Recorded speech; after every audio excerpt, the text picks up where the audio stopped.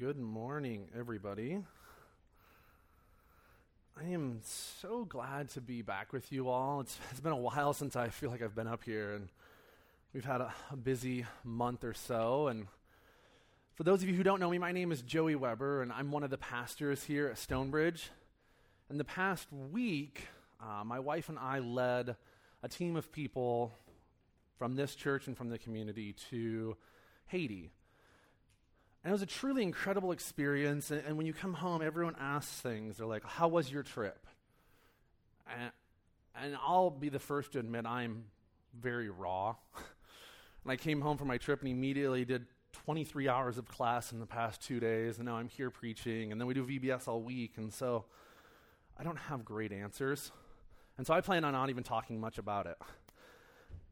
But if you're friends with my wife, you've read some of her post. She's very eloquent, more so than I. And so you've read some of those, but then she pointed me to a young man who posted something on Facebook. I just wanted to read his, and some of you will have seen this as well too, but I just thought it just perfectly explained Haiti in a nutshell. He says, I have had the incredible opportunity to return to this beautifully broken country again this past week. I got to see the fruit of Upstream's labor and reconnect with their leaders.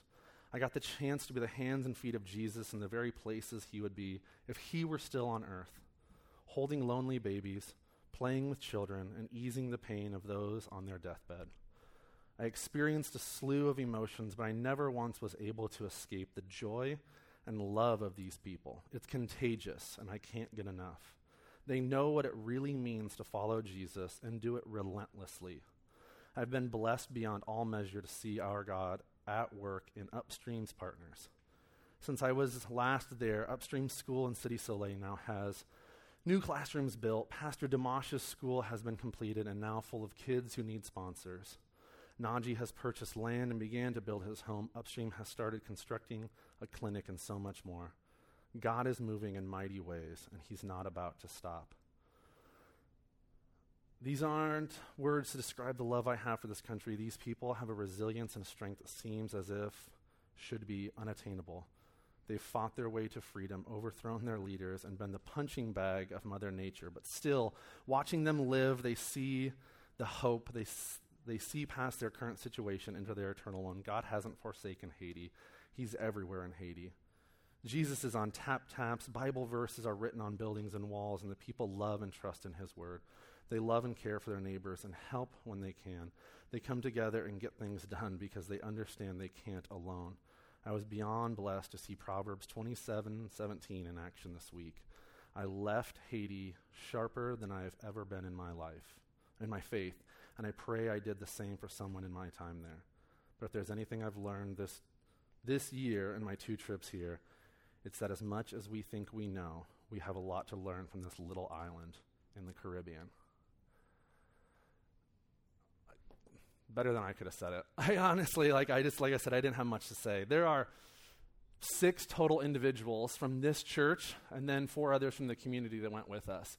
If you have the opportunity to sit with them, be patient, be kind. Expect if you just want to hear a one-word answer, they may look dumbfounded at you for a little bit and give you some patsy answer of, yeah, it was nice. But if you have the time to sit with them and hear how God influenced their life, do it, because it's an incredible opportunity. And I just want to thank you all for your prayers and support while we were there. It was felt, so thank you for that. So today, moving on, we will be continuing our series in 1 Corinthians. And I personally have just loved walking through this book with all of you. Today we will find ourselves in 1 Corinthians chapter 14, verses 1 through 25. And so if you want to head on over there, that would be great.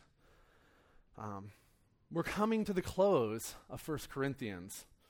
It seems like we've been doing it for long time, and we have, but that's good. It's good to take these books of the Bible slowly through an entire semester or even longer sometimes to really dig into what these passages are talking about. It has been encouraging and stretching and convicting many weeks for all of us. I know you've probably heard, and I've said it myself, that as pastors, we have to preach to ourselves before we come to you all.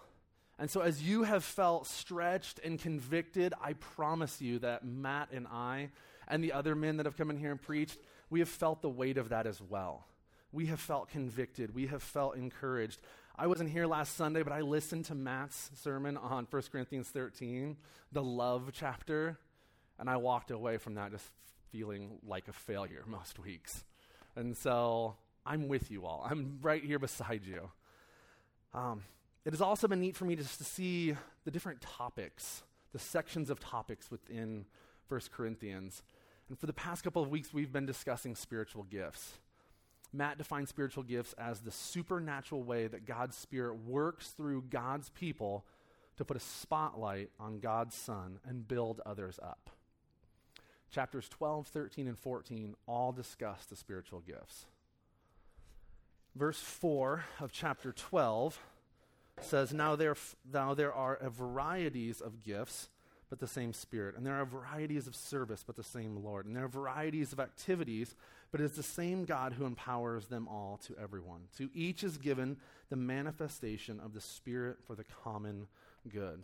Now, depending on what translation you are reading from there, it uses a variety of different words: gifts, ministries, activities, service. But what he's saying is that when we become followers of Jesus and we join the family of God, we are given a gift. But that gift isn't just for us to have and sit on and use for ourselves, but it's actually a gift given in order to serve the body and to glorify God. Now, I know that sometimes may not sound like the best gift, right? It's like, here's a present. Oh, thanks. Okay, now go use it for somebody else. It's like, oh, I don't know if I want to use my gift for somebody else. And I thought about it, and I said, it's kind of like when you're the oldest child in a family, right? And you have a handful, even one younger sibling. And when you turn 16, maybe you were blessed enough that your parents gave you a car. Maybe they gave you a newer one. Maybe they gave you dad's old hand-me-down. Or maybe you were lucky enough to get a 1984 Pontiac Sunbird. Those are pretty sweet cars. But no matter what, you may have been blessed to get a car as a gift from your family. And even those of you who maybe had to buy it on your own, now you're 16 and you have this car and you can drive. But then you're informed that you now have to use this gift, or even the thing you bought for yourself, to go pick up and drop off and cart your younger siblings all over the place, right? You may have gotten the gift of the car, but now you're informed you have to use it to serve the family. And all of a sudden it's like, this doesn't feel like a gift anymore. It's almost like a burden. Well, how do you think your parents have felt for the past 15 years? Yeah. Unlike the car gift that now just feels like a burden, the gifts of God that we use are for the body, are meant to bring joy to everyone. When we use our gifts for the body of Christ, they should bring joy to others, but it should also bring joy to us as we're using these gifts. When we are serving others and they're growing closer to Jesus, it should fill us with a joy that can only come from God. Chapter 13, in the middle of all of these chapters on spiritual gifts, is the chapter on love. Love is the centerpiece. It is the linchpin on spiritual gifts. I love the first three chapters in the first three verses in chapter 13. It basically says that no matter what you do, you can have all these incredible gifts. You can do all these incredible things for God, prophesy, preaching, and you can have all of the wisdom and incredible faith, but if it's not wrapped in love, it's worthless. We must be loving those that God places in our sphere of influence and pointing them to Jesus with the gifts he has given us. We need to be asking questions like, how can I love other people and serve them? A few weeks ago, Matt talked about the different gifts list. This is not the only gift list in all of Scripture. We've got one in Romans and one in 1 Peter. And so in 1 Peter 4:8, right before the gifts list, it says, above all, keep loving one another earnestly, since love covers a multitude of sins. Then he goes into his list of spiritual gifts. Once again, we see this idea that love is the centerpiece of the spiritual gifts. And if we are loving earnestly, we are going to be able to use the gifts that God has given us to serve others. How easy is it for you to love other people?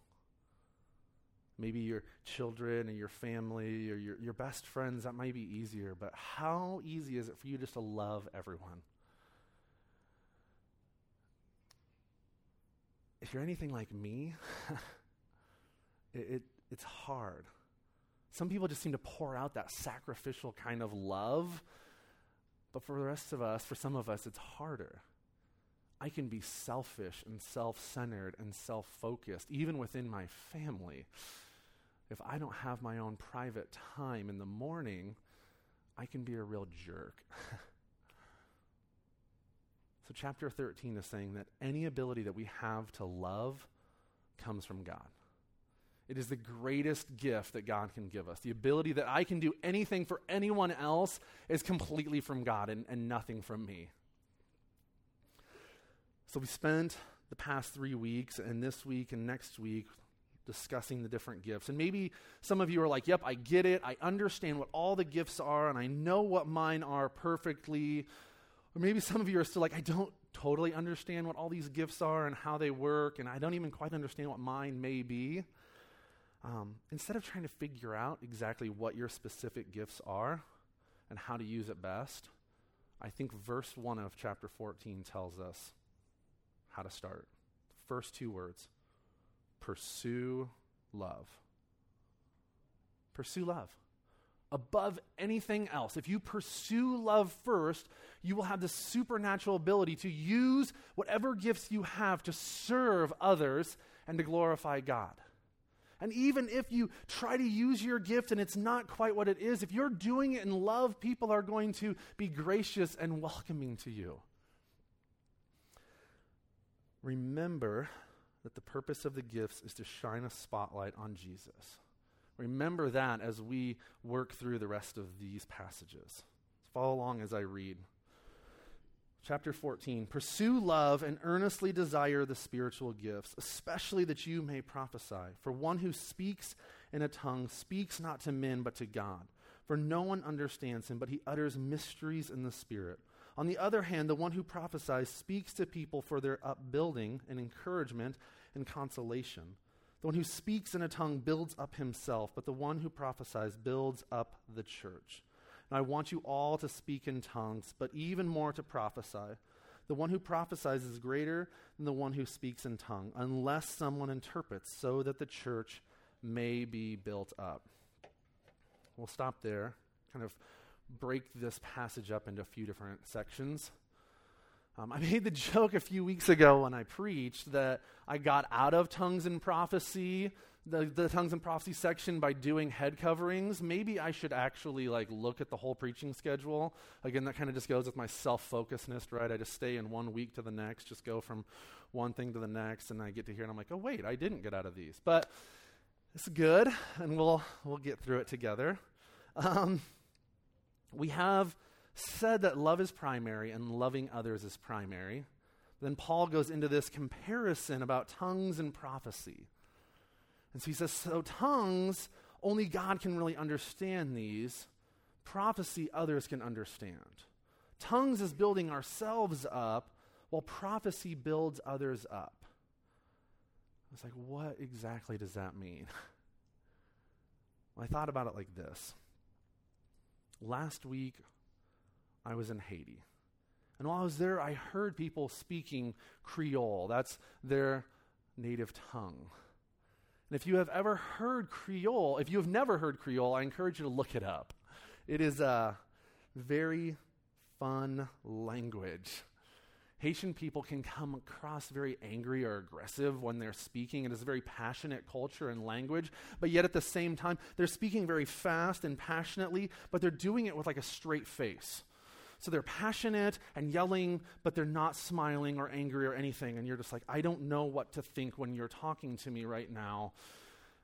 And so everywhere we'd go, I'd hear people talking, and I have no idea what they were saying. And I know a couple of words here or there, but for the most part, I'm lost, and especially when it's a full conversation, not just, hi, how are you? I am good. When it's a whole conversation, I'm just completely lost. And for a guy who tends to talk too much, I don't love not being able to communicate. I desperately wanted to know what they were saying, but it wasn't necessarily for them. I wanted to know what they were saying for myself. Many of them were laughing and enjoying us being there. I wanted to know what they were saying. Do they like me? Do they not like me? Are they happy that we're here? Do they think that my beard is incredible? What are they saying about us? Wouldn't you just love to learn another language? Yeah, right? We can all understand what is going on here in the Corinthians. They desired this spirit, this spiritual gift of tongues, of another language. They were elevating the gift of tongues to something that was more spiritual than the other gifts. Everyone was trying to manifest the tongues, and everyone was speaking in different languages and in tongues because they thought that was the super gift. In Acts 2, we see this type of tongues coming upon the disciples. And I'm not going to go there for time's sake, but you can look it up in your free time. But God wanted to get the gospel out as quickly as possible, so he supernaturally gave the disciples the ability to speak in different languages instantly. All of them could just instantly speak in a different language. That way everyone in Jerusalem could hear the gospel. That would be so awesome if you just instantly were able to speak another language, right? I'm sure there are many of us that would desire that, but I don't know if it's all for the reason that we want to speak the gospel, right? I don't necessarily want to speak another language instantly just so I can go spread the gospel. I just really want to be able to speak other languages. Andrea can speak a fair amount of Spanish. I can make up a fair amount of Spanish. Because of it, our boys hear enough Spanish that they want to understand it. They know that when Andrea is speaking Spanish at the dinner table, it's probably because she's saying something about them or something that she doesn't want them to hear. Most of the time, I'm just sitting there staring blankly back at her like, I know I'm supposed to know this. You assume that because I took 3 years in high school and a year in college, I know what you're saying. I don't. I have no idea. Our boys desire to know Spanish, but it's just for them. It's not so Deacon can go to a Spanish-speaking country and spread the gospel. He just wants to know what we're saying about him. That's what is going on here in Corinthians. It looked cool, and it looked alluring. So it became this gift that everyone wanted to manifest. In Acts 2, when the disciples were speaking in tongues, the people hearing it were astonished. The Corinthians wanted to look astonishing to the people around them. They didn't necessarily want to preach the gospel to other cultures. They just wanted to look spiritual. What Paul is saying is that we need to go into this whole thing of spiritual gifts, wanting to help others. That is what should be our driving force, to help others know Jesus, to love others. And the gift of tongues might not be the gift that helps us to do that. The end of verse 5 points us to the idea again that what all these gifts are for. Right? Verse 5. Now I want you all to speak in tongues, but even more to prophesy. The one who prophesies is greater than the one who speaks in tongue unless someone interprets, so that the church may be built up. I'm going to move on to the next section, but as we move into the next section, keep that in your mind, and actually keep it in mind for the rest of this passage here, so that the church may be built up. What is the purpose of the gifts? Well, it's to edify, to build up the body. Verses 6 through 12. It says, "Now, brothers, if I come to you speaking in tongues, how will I benefit you unless I bring some revelation or knowledge or prophecy or teaching? If even lifeless instruments such as the flute or the harp do not give distinct notes, how will anyone know what is played? And if the bugle gives an indistinct sound, who will get ready for battle? So with yourselves, if with your tongue you utter speech that is not intelligible, how will anyone know what is said? For you will be speaking into the air. There are doubtless many different languages in the world, and none is without meaning. But if I do not know the meaning of the language, I will be a foreigner to the speaker, and the speaker a foreigner to me. So with yourselves, since you are eager for manifestations of the Spirit, strive to excel in building up the church." Paul is talking about being understandable in this section. When we went to church in Haiti, it was very different than what we experience here. We got there at 8 a.m. and got done. By the time we got out and got loaded up in the car after talking to everyone, it's about 11, right? So just short of 3 hours for church. But that's that we got there later than all of the Haitians. We walked in and church was already going on. Most of them get there 3 hours earlier for prayer and worship before church. The elders and pastors fast and pray all night long before the service, every week. That's incredible to me. When we walked in, there was a woman singing. And then she started praying. And it was in Haitian, in Creole. I will tell you that I have no idea what she was saying. No idea. Every once in a while, I would hear Jesus. That's about it. I do know that it was one of the most passionate prayers I have ever heard. Now, for all I know, she could have been yelling at the church for gross sin, yelling at them for not fulfilling the Great Commission. I don't know. But to me, it was passionate and it encouraged me, and that's all I know. Paul is arguing for understanding in this section. He is saying that when we meet together as a church, we need to understand what is going on.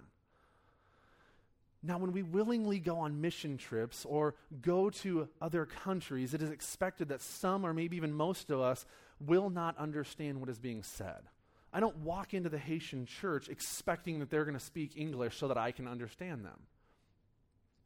But when we gather here as a family of believers here at Stonebridge Church, we all should be able to hear and know and understand. I love the analogy of instruments in verses 7 and 8. How many of you have been near someone who is just learning a new instrument? Right? That's a fun time period in life, isn't it? I remember when Deacon first started to learn the piano. There was definitely sound coming out of the piano, but I can't say that it made sense. And that's that we were blessed with at least having the piano, that when he's just hitting it, it's at least still notes. For those of you who have teenagers or children who are learning strings or horns, that can be a rough go those first couple of months, right? It's just these noises coming out of them. I will never forget when Deacon first played Mary Had a Little Lamb. It was the first song he played through. And then Dre and I were both sitting on the couch and we just looked at each other in awe. Like, did we just? Yeah, we were shocked, because we could understand something finally. It wasn't just banging on notes or doing scales. It was an actual song. Music is a perfect analogy for this topic. We can all relate to the idea of not being able to distinguish what is when it is not done correctly. Right? Scott, when he was here a couple weeks ago, used me singing. You all know that when I'm singing, it is not good, right? Something is not being done correctly. Most of you have heard it by this time, and you're like, yeah, that's not right. I don't know what he's doing, but it's not right. The same is true for tongues or any of the spiritual gifts. If we are not using the gifts properly or in love, it will not build up the church, and it will not be understandable.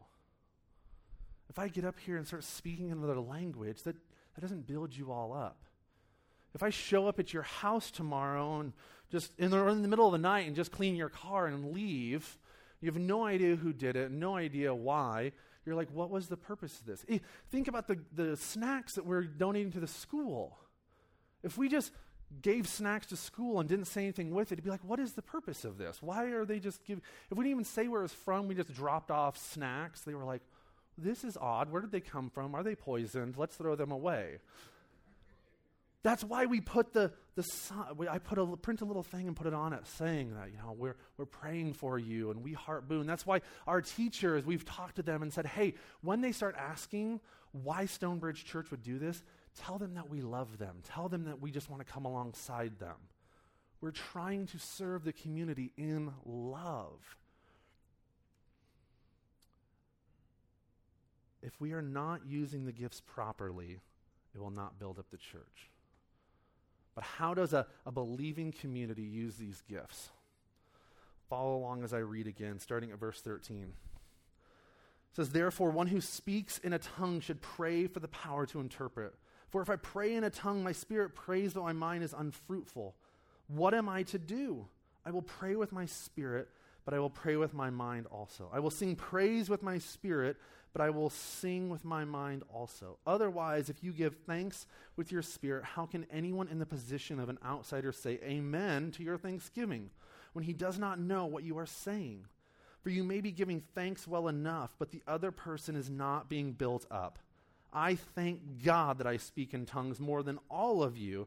Nevertheless, in church, I would rather speak 5 words with my mind in order to instruct others than 10,000 words in a tongue. Paul is saying, I'm glad that I speak in tongues more than all of you. Because I don't want you all to be able to do what I'm doing, because you don't quite have a true understanding of what's going on, right? 6 weeks ago, Matt preached on the beginning of chapter 12, and he did an incredible job of defining and explaining the gifts. So since he did all the hard work for me, I'm just going to ride on his coattails, right? So he defined tongues as the God-given ability to speak or pray in a language unknown to the person with the gift. And then he even broke it down for me into 3 different subsections. And so that's how we have defined tongues here. Here in 1 Corinthians, we see a distinction between the tongues in Acts 2. So I've been talking about languages and Haitian and all of that. That's what was going on in Acts 2. It was clearly other languages. It says Egyptian, Elamite, Parthian. But here in 1 Corinthians 14, there's something else going on. It's something that's not immediately understandable. That's most likely this 3rd type of tongues, which is going on in 1 Corinthians 14 here. So, if the gifts are meant for use to glorify God and to shine a light on Jesus, how are we supposed to use the gifts of tongues and prophecy to glorify God and to shine a light on Jesus? Well, first, tongues. Paul is saying that there seems to be this heavenly language that is mostly only to be used in private, and the only time that it should be used in public is with an interpreter present. That's not what was going on in Corinth. The entire church was trying to manifest and just speak different angelic languages all at the same time. You'd walk in and it was just a bunch of unintelligible languages. And Paul's saying that's not what it's supposed to be. This type of tongue, this prophetic type of tongue, is not necessarily helpful or done in love when other believers are around. Remember again that Matt also said a few weeks ago that there are 3 different views to these miraculous gifts, right? When we say miraculous gifts, we talk about tongues and prophecy and healings and other things like that. And there are 3 different views of where those gifts are still at in the world today. him and I tend to fall into the open but cautious view, and I would even go as far as say that I am open but very cautious. I have seen this heavenly prayer language done once, prophetic language done once, and it didn't seem to build anyone up. Even in a group of believers as it was being done, it just didn't really seem to build anyone up. But that's just me. I went to a Bible college that fell into the cessationist camp, saying that all the miraculous gifts had ceased for this day and time. I would come home from school and I would tell Andrea, I bet those professors think that I am wildly charismatic. I bet they think I am speaking in tongues and prophecy all the time when I leave this campus. Because I would argue with them on this topic more than any other topic that we talk about at Bible college. Constantly I was arguing with professors about this. I don't see that God has ceased to do anything. I will probably never say that God won't do anything. The things that I have been the most skeptical of when I hear stories of things happening, that's the second when I start questioning, like, I just don't know if that could be real. God tends to just wreck me and rock my world and show me that he is bigger than I can imagine. I feel that saying that God will definitely not do something miraculous is like putting God in a box. And I serve an amazingly huge God that is completely beyond my understanding. I believe that the church should expect a miracle when a miracle is required. When it comes to the topic of tongues, though, this is a topic that really comes down to the idea of understandability and using our gifts in love. Paul is saying in verses 16 and 17 that when you gather as a body, you need to make sure that nobody is being left out. We want to make sure that our services are open and available to everyone walking in, and that we are building each other up. If we are all speaking in different languages, or even if one or two are speaking in a heavenly language, it may not be building up the whole body. You need to make sure that nobody is feeling isolated because they aren't part of what is going on in the service. Right? I don't think there has been a single weekend since I have come to Stonebridge that new people have not walked in. Now and they're probably just new to me. They may have been here in the past and are coming back, or there's someone that doesn't come as often as I'm here. But I'm constantly meeting new people. And whether they're believers or not, we have to question, like, what are they going to think, and how are they going to interpret this idea of tongues?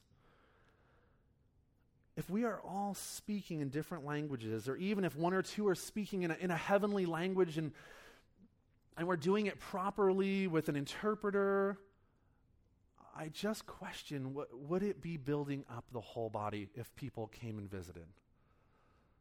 Now, prophecies, on the other hand, can build up the whole body. That is what this passage says. Look back at verses 3 and 4. That's what it's saying. It says, this is the greater gift. Pursue this. And just a reminder, we have defined prophecy as the God-given ability to tell others something that God has spontaneously brought to mind. The God-given ability to tell others something that God has spontaneously brought to mind. This can be done in many ways. Right? It can be done through a sermon. It can be done through a conversation between believers. And it can be revealed to us. This prophetic word can be revealed to us in many different ways. It can be through dreams. It can be through thoughts that we have. It can be a word from the Bible. As you're reading your Bible and you're like, Pastor Joey needs to hear this. That is a form of prophetic word. It is a spontaneous thought given from God. A prophetic word given from God to be given to another person will almost always, I assume, I know almost, that it will always be in a native tongue. God's not going to give you a prophetic word to give to me and you're going to come to me and say it in French, because that wouldn't help me. God wants me to hear it. And therefore, it's going to be understandable, and it'll be able to build up the entire church, right? Even if it's for just me, it's going to be something that spurs me on, that can build up the whole church. That is why Paul can say in verse 4 that the one who prophesies builds up the whole church. God bestows the spiritual gifts that he wants to reach a certain person in a certain place and in a certain time. That's how God works. That takes us into our final section. We need to ask, what is our witness to the community around us? How do these gifts work for the community around us? Starting at verse 20, it says, "Brothers, do not be children in your thinking. Be infants in evil, but in your thinking be mature. In the law it is written, by people of strange tongues and by the lips of foreigners will I speak to this people. And even then they will not listen to me, says the Lord. Thus tongues are a sign not for believers, but for unbelievers. While prophecy is a sign not for unbelievers, but for believers. If therefore the whole church comes together and all speak in tongues, and outsiders or unbelievers enter, will they not say that you are out of your minds? But if all prophesy and an unbeliever or an outsider enters, he is convicted by all. He is called to account by all. The secrets of his heart are disclosed, and so falling on his face, he will worship God and declare that God is really among you." We can see Paul's true heart for evangelism here in this final section, especially those last two verses. If we are all speaking in tongues, even if we're doing it in the biblically ordained way, which would be one or two of us at a time with an interpreter, it can cause confusion and push people away from the church. Theologian Leon Morris, I think, said it best. He says, Paul imagines the whole church assembled with everyone speaking in tongues, which to some of the Corinthians would have been the complete fulfillment of their wildest dreams. Morris says that Paul then says, now there comes in some unbelievers, or other translations say inquirers. The result would be disastrous. The effect of a massive display of tongues on non-Christians will be to convince them that Christians are crazy. Morris goes on to say the effect of prophecy is different. Prophecy conveys a divine message and has a powerful effect. The effect of the prophetic word is to reveal to a person their state. Their whole inner being is searched out. Those things they fondly imagine to be hidden in their heart, those secret sins, they are found to be shown in the light of God's word. The result of prophecy is that a person comes to worship God, recognizing that God is present in the church. Prophecy leads someone to God. We serve a God of order, not of confusion. He desires for our services to have order so that an unbeliever or an inquirer can walk in and be convicted of the fact that they are not right with God, that they desperately need the saving work of Jesus Christ on the cross. They need the assurance that they can be forgiven of all of their sins, past, present, and future, that they can have new life in Christ Jesus right now. That's not just something that we look forward to. These are things that can happen right now. Forgiveness of sins, assurance of salvation, new life in Christ. When we talk about tongues and prophecy, it can seem weird, right? Just those very words, tongues, prophecy, they can turn us off and make us feel a little awkward, probably because of past experiences or stories that we have heard. But we also need to remember that the very fact that we gather here and sing praise to a God that none of us have seen can be just as weird to an unbelieving world. That we believe that Jesus Christ is the only way to heaven, and that we all desire to have a deeper relationship with him, that we can cast all of our worries and anxieties at the feet of the cross, that is shocking to those who have not turned to him. Many of us, some of us, may be skeptical of miraculous gifts. But the most incredible miracle that is performed is still in full effect today. The miracle that Jesus can transform a heart of stone into a heart of flesh is miraculous. That Jesus can redeem a sinner like you and me is the greatest miracle that has ever happened and is still happening every day across the world. Our mission as followers of Jesus is to help the world out there believe that Jesus is alive, that his word is alive, and that our God can use any miraculous way to draw them to him. Anything that he chooses, he can use it to draw them in. Whether it's tongues, whether it's prophecy. But the first verse, though, pursue love. That is the most important thing. No matter what our gifts are, no matter how we're using them to reach this world, we need to pursue love first. If we are known for nothing else here at Stonebridge, let it be known that we are known for love. I don't know a lot of people who can say that they've become a follower of Jesus because someone spoke a tongue to them, but I know many people who are here today because they were shown the love of Jesus by a true follower. Pursue love and earnestly desire the gifts of the Spirit. Let's pray.